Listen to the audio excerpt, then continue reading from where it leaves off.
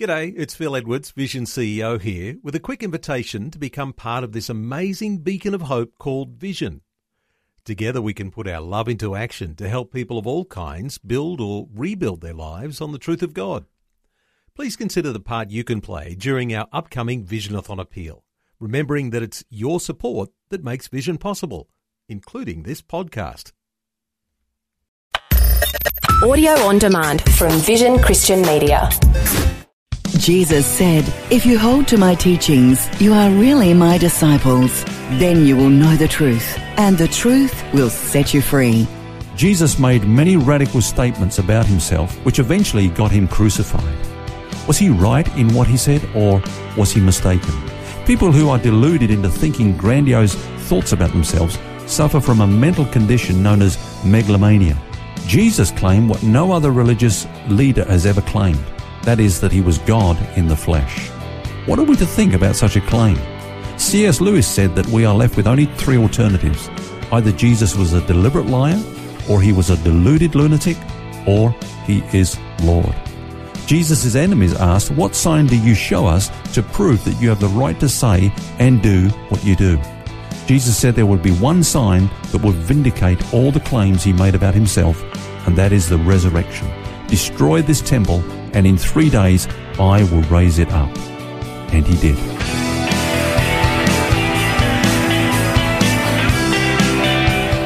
This is Set Free with Ken Legg.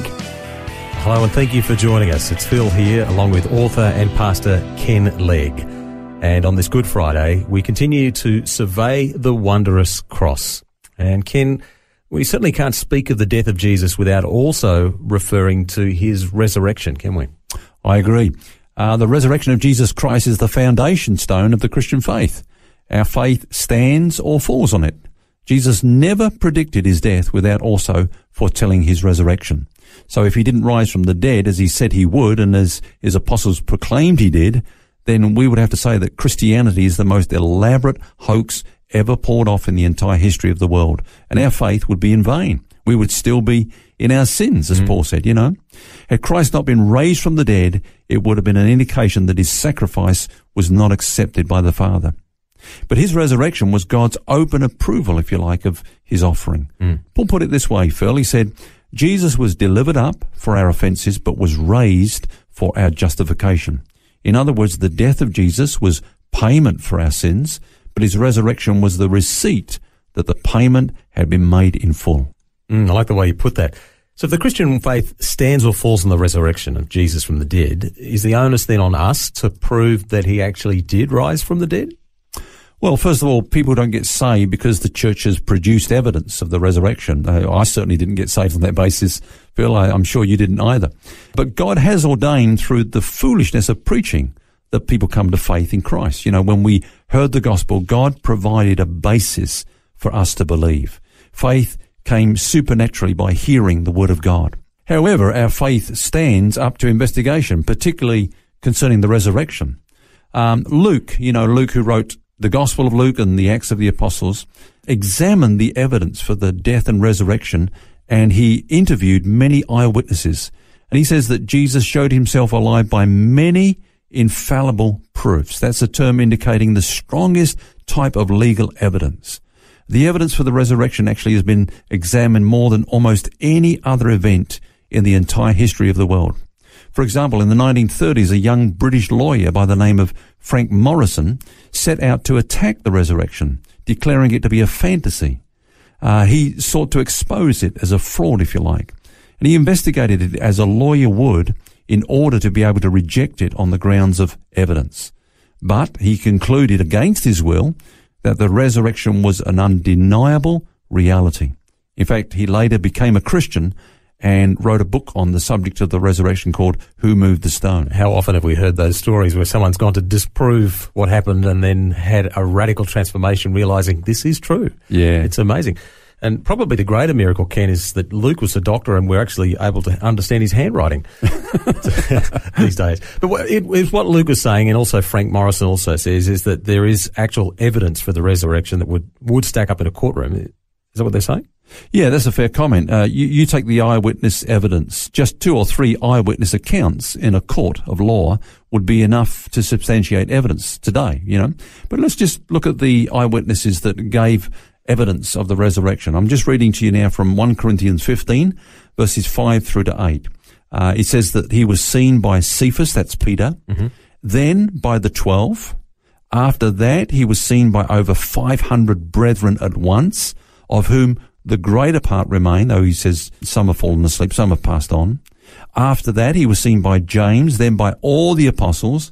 Then last of all, says Paul, he was seen by me also, as by one born out of due time. So from the resurrection morning until 40 days after, there were 10 recorded appearances of Jesus to individuals, disciples, and groups, including, as we've just read, 500 together on one occasion. So the accounts are graphic and detailed. And of course, the transformation of the disciples was incredible. The same ones who had previously cowered in fear and unbelief boldly proclaimed that he was alive, not fearing, that they might be put to death for making such a claim. Take Peter, for example, who had denied Jesus out of fear. He was transformed from being a reed to a rock, bravely preaching the resurrection in public places, not fearing what was going to happen to him. Take James, the brother of Jesus, who before the resurrection was an unbeliever, but he became a fervent believer. In fact, he became the leader of the church at Jerusalem. Take Thomas. We know that Thomas was transformed from being a skeptic to being an apostle. And the New Testament was written mainly by eyewitnesses like these that we've just mentioned. Then, of course, look at Paul. Paul was the arch enemy of the church who, through encountering the risen Christ, became the greatest apostle of the church. The writings of these men, Phil, helped change the moral fabric of society. We've got to ask the question, would such writings be based on fraud and deceptions when they've had that kind of moral impact upon society?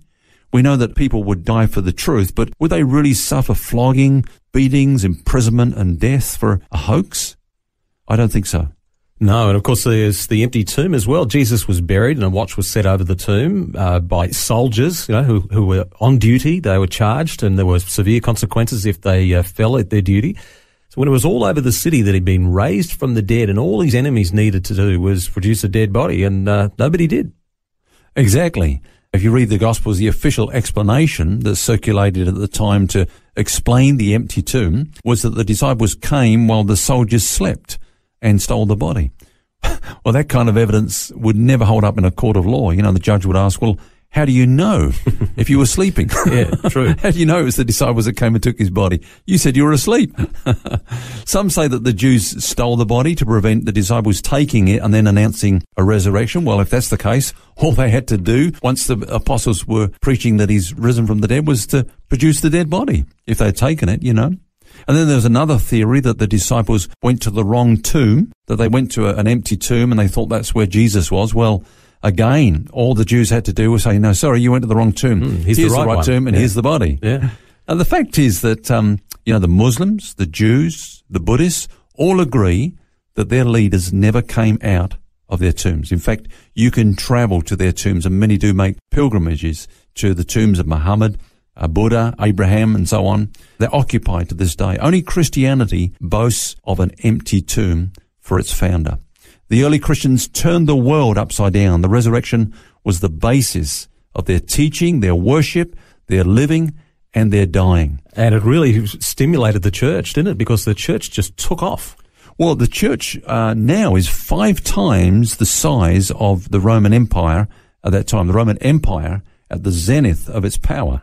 The Roman Empire that tried to suffocate the church and eventually, of course, it was the Romans that said, well, if you can't beat them, join them. It became the Roman church. Yeah. But that's another story. The fact is that the survival of a persecuted church and its global growth throughout 20 centuries can only be explained in terms of Jesus, the head of the church, conquering death and being alive today.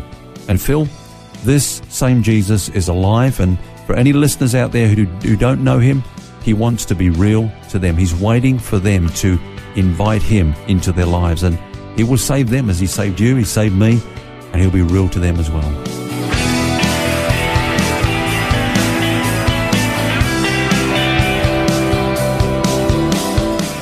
Well, that brings us to the end of our series this week. Hope you can join us next week when we start a brand new one. Until then, remember, you don't have to carry that baggage. God wants you to be set free. For books, DVDs, small group studies and other resources from Ken Legg and details about Ken's ministry, visit the Vision Christian store at vision.org.au. That's vision.org.au. This program is a production of Vision Christian Media. To find out more about us, see vision.org.au.